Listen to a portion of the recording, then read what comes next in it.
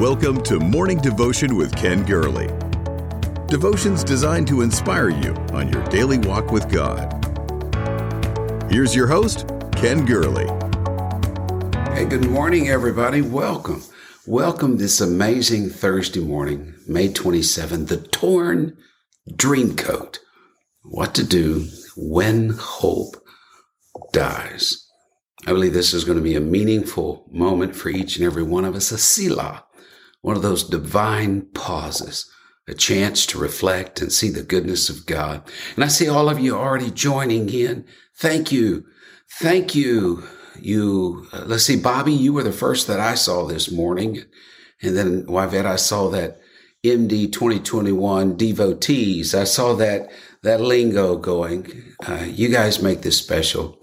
And you make it enjoyable each and every morning, weekday morning, 7 o'clock, is when we get together live, and then others throughout the day in different time zones, or others who get to sleep in a little late. Hey, let's hear it for that. Amen. But don't lurk out in the shadows. Identify yourself. Join in with this family, this moment of accountability, this moment of starting the day off right. This began when we started with prayer in August 2019, led to the book on prayer. And we believe that we are in the midst of an awakening. 1,000 received the baptism of the Spirit over the weekend. Come on, folks. This is our day.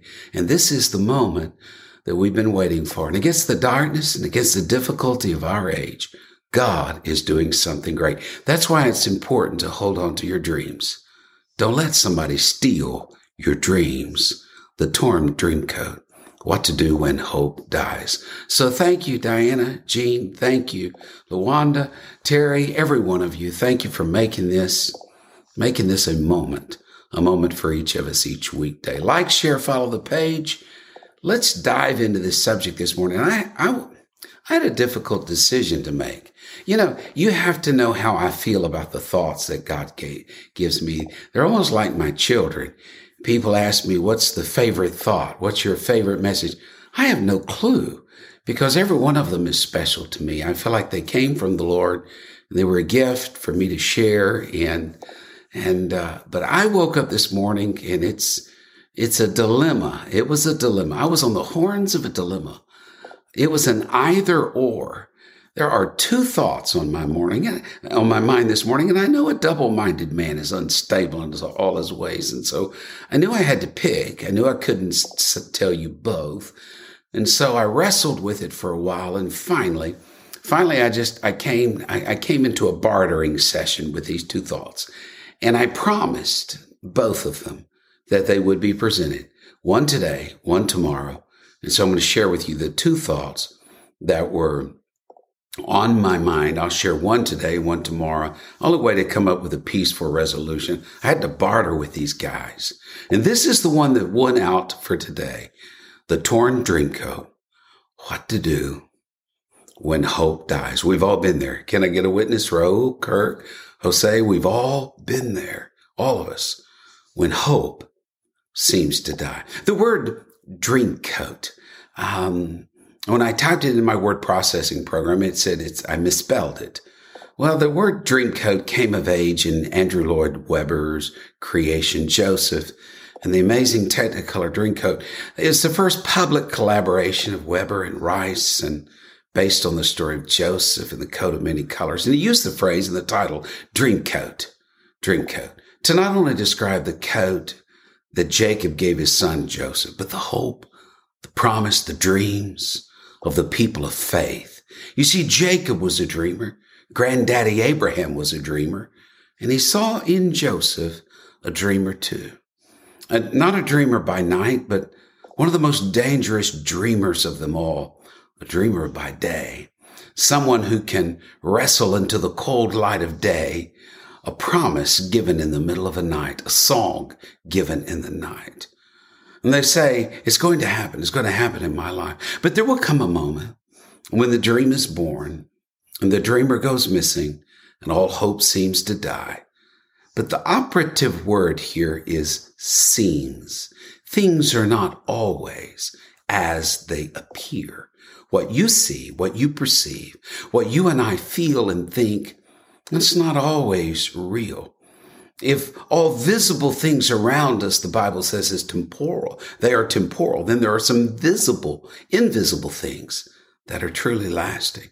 And when the visible tells us hope is gone, the invisible has a different story. You see, faith operates in the realm of the unseen. That's the very definition of faith: substance of things hoped for, evidence of things not seen. Meaning that when our eyes see one thing, faith's eyes see another. We see a bloodied and torn dream coat, but faith sees a fulfillment of a promise. Hold on, not to the false evidence, but to the substance of things hoped for. False evidence. You may recognize that because someone once came up with an acronym for fear. Yeah, I normally hate acronyms. I really do. But anyway, this is a good one. Fear, F-E-A-R, false evidence appearing real.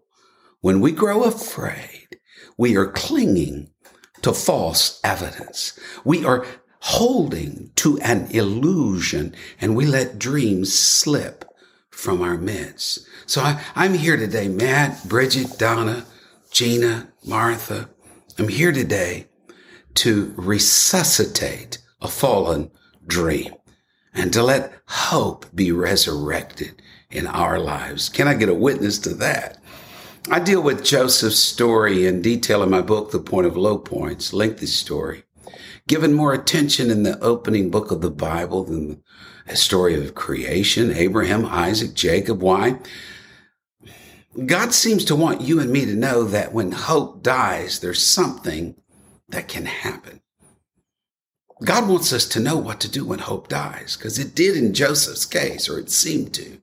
And that's more important to God than our curiosity about creation, cosmos, geological plates, and dinosaurs. It's for you and me to learn from the Jesus of the Old Testament, Joseph, that when bad things happen and a dream coat gets torn and people say and do hurtful things, and you and I are crushed and disappointed and broken, but the dream can still live and hope yet abides if we don't lose focus. You see, in Joseph's story, through the inspiration of the enemy, some diabolical inspiration, some boys made their brother disappear. It was an illusion, an elaborate illusion.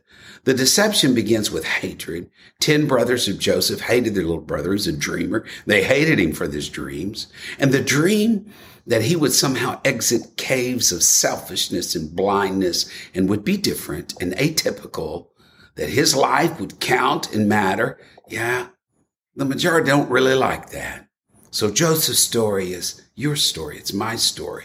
It's the abiding story of the ages for people of faith, that you are part of a dream that says love will abide and conquer, and good ultimately will triumph over evil. Heaven wins the war. We shall see an awakening. There will be a great revival. You and I will triumph over adversity.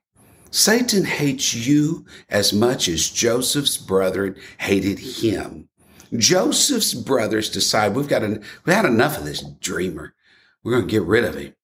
And notice contrast here. God offers dreams. Satan offers illusions. The illusion is found in Genesis 37, when the brothers brought the torn and bloodied dream coat to their father. They said, "We found this. Is this your son's coat?" Jacob recognized the torn dream coat. His fear, not his faith, took over. "It is my son's coat," he said. "An evil beast hath devoured him," he surmised. Joseph is, and here's what he said, "without doubt rent to pieces, torn up just like this coat." And Joseph tears his clothes in mourning. He refuses to be comforted. But the very next verse 36 says, "And the Midianites sold Joseph into Egypt unto Potiphar, an officer of Pharaoh's and captain of the guard." Jacob, you fell prey to fear, false evidence, appearing real. You said, without doubt, my son is torn to pieces. Without doubt. But Jacob, you were actually speaking doubt. You were voicing your fears. You're not holding a destroyed dream. You're holding a torn coat.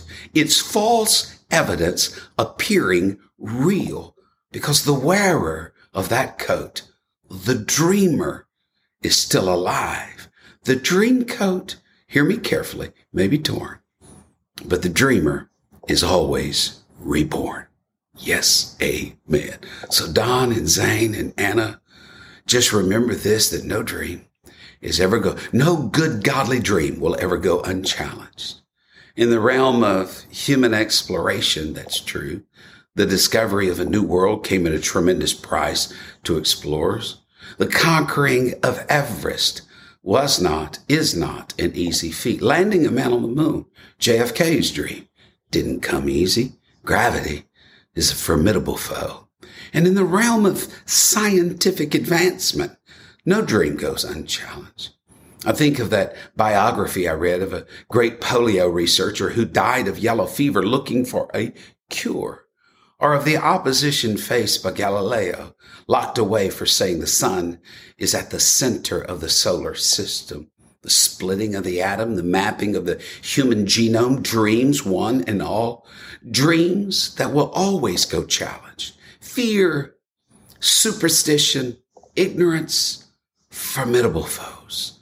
Think of the struggles of people who gave themselves to great causes, whether it was Livingstone mapping a continent, Schweitzer with his respect for human dignity, the peacemakers who throw themselves on the lines against fanaticism, the benevolent warrior who daily fights for the right. There's some formidable foes out there because no good dream goes unchallenged. Joseph was a dream trafficker. He dreamed of the sheaves of grain bowing to him. He dreamed of the stars bowing.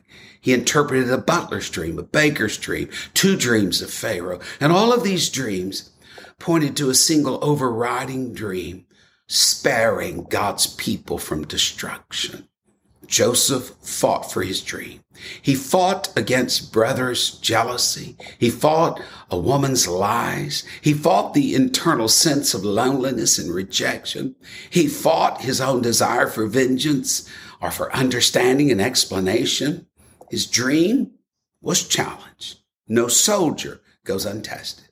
No believer goes untried. No saint of God is going to get to heaven untempered. The enemy will challenge what you believe and hold dear and all of your hopes. The day you dream of being a prayer warrior, your life and begins to show proof. Just get ready. You're about to be challenged. The day you dust off that home Bible study chart and say, I'm going to disciple some people, win and disciple. Get ready. A dream is about to be challenged.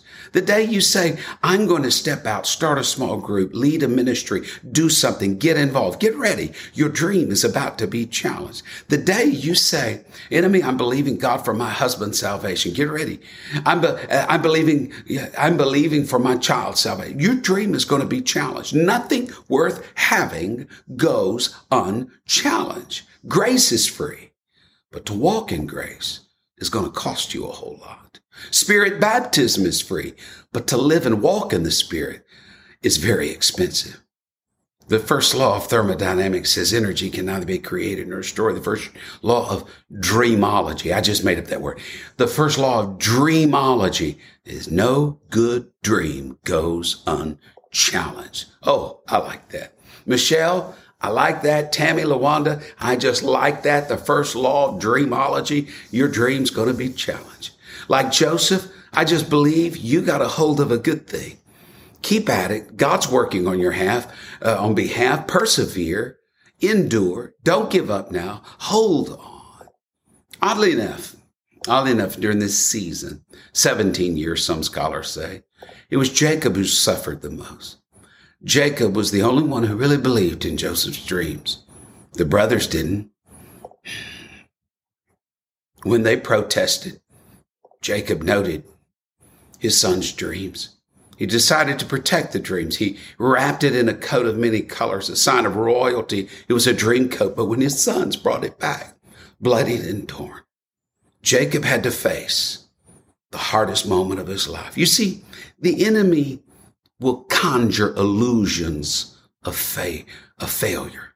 I see Jacob clinging to that bloodied, torn coat, and his mind makes a leap. A wild beast has killed him. Yeah. Our mind makes that leap. You know, the only exercise. Do you remember this? I'm going to date myself. Here we go. Do you remember this saying? The only exercise some people get is jumping to conclusions. That's what the enemy wants us to do. That's what Jacob did. He jumped to a conclusion born of fear and not of faith. When he saw the torn, bloodied drink coat, he said, wild beasts have eaten him. Without a doubt, wild beasts have eaten him. Do you know, in mythic and epic conquest, there always comes a moment when all hope seems gone. When the protagonist, the hero, has entered into the dark wood and evil seems to triumph and evil seems to conquer. This was one of those moments. In Jacob's mind, Joseph the dreamer was dead because he held a torn dream coat. But what he was holding to was a lie. Oh, it may have been a fact, but sometimes facts aren't the truth. There's some lies wrapped up there. The enemy is saying something. The enemy is saying your hope is gone. The enemy conjures an illusion of failure and gives you tokens to convince you. He points at your sickness and said, God doesn't heal, see, you're sick. He points at your lost child and says, God doesn't really love you. God doesn't care about you. He keeps you up at night trying to balance a bank statement and a checkbook, and God whispers, you see, God doesn't, or the enemy whispers, God doesn't provide. He points out your mistakes and shortcomings and says, how can God love you? He's the grand illusionist. With a bit of disappointment and just a little discouragement, he weaves a lie. And he fashions a picture of divine nonchalance. It's a failure, but it's an illusion. He's a liar. He's the father of all lies.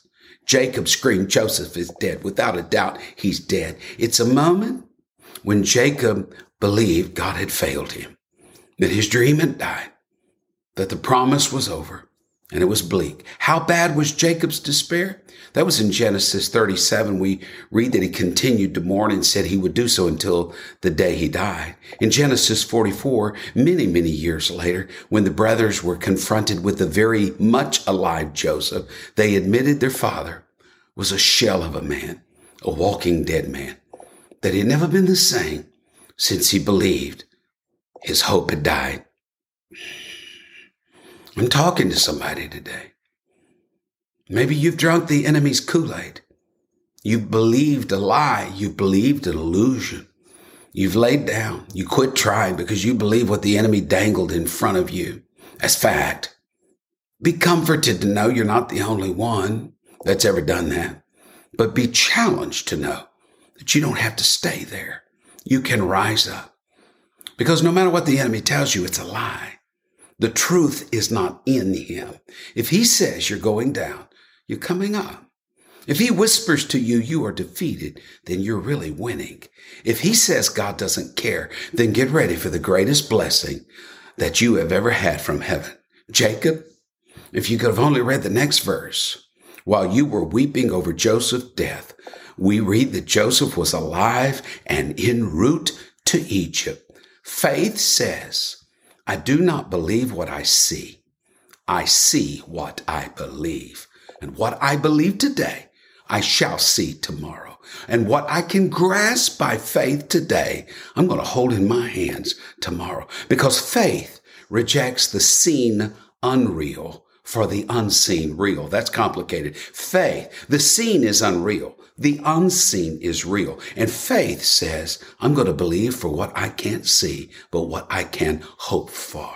Satan wants you to focus on him, But faith is the ability to focus on Jesus. Satan tries to get your mind off God and on your circumstances, tries to lure you away from God's word. Jesus said Satan is like the fowl of the air that snatches up the good seed of God's word. He wants to blind you with obfuscations, his facades, mirages.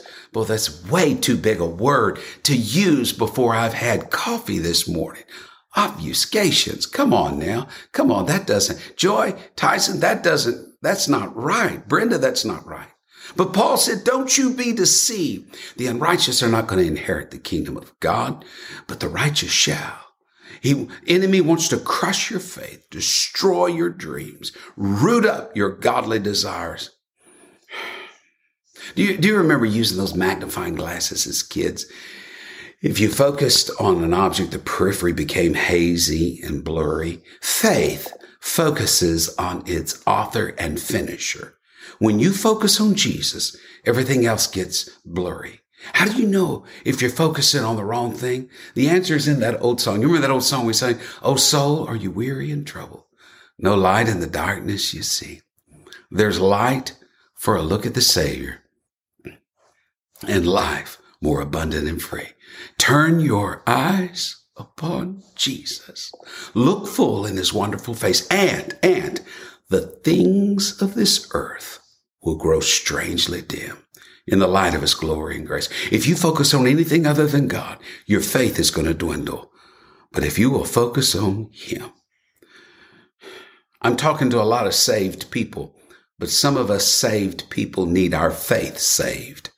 Our faith and our hope, they need to be born again. We need to believe again, hope again, try again. How was Jacob made to believe again?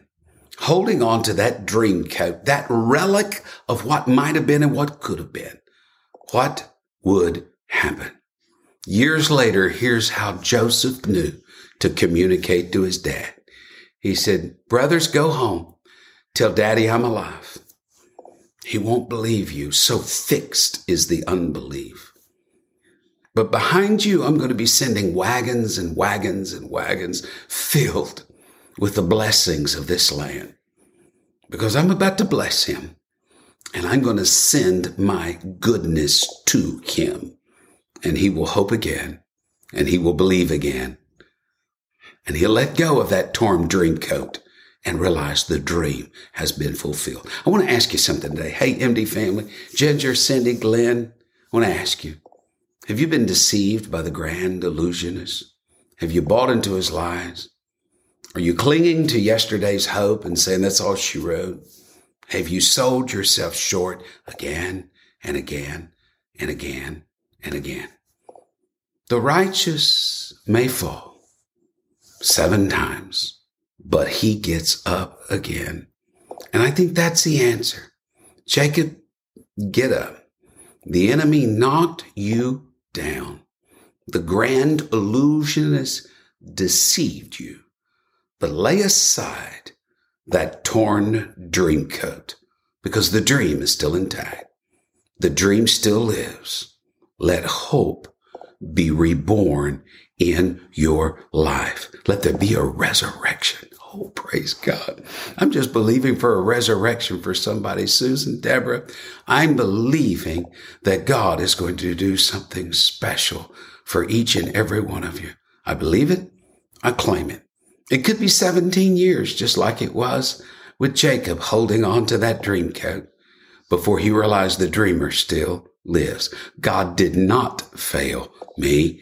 God was at work all of the time. I'm going to say this and I'm over and out. Please start leaving your prayer requests. By the way, please pray.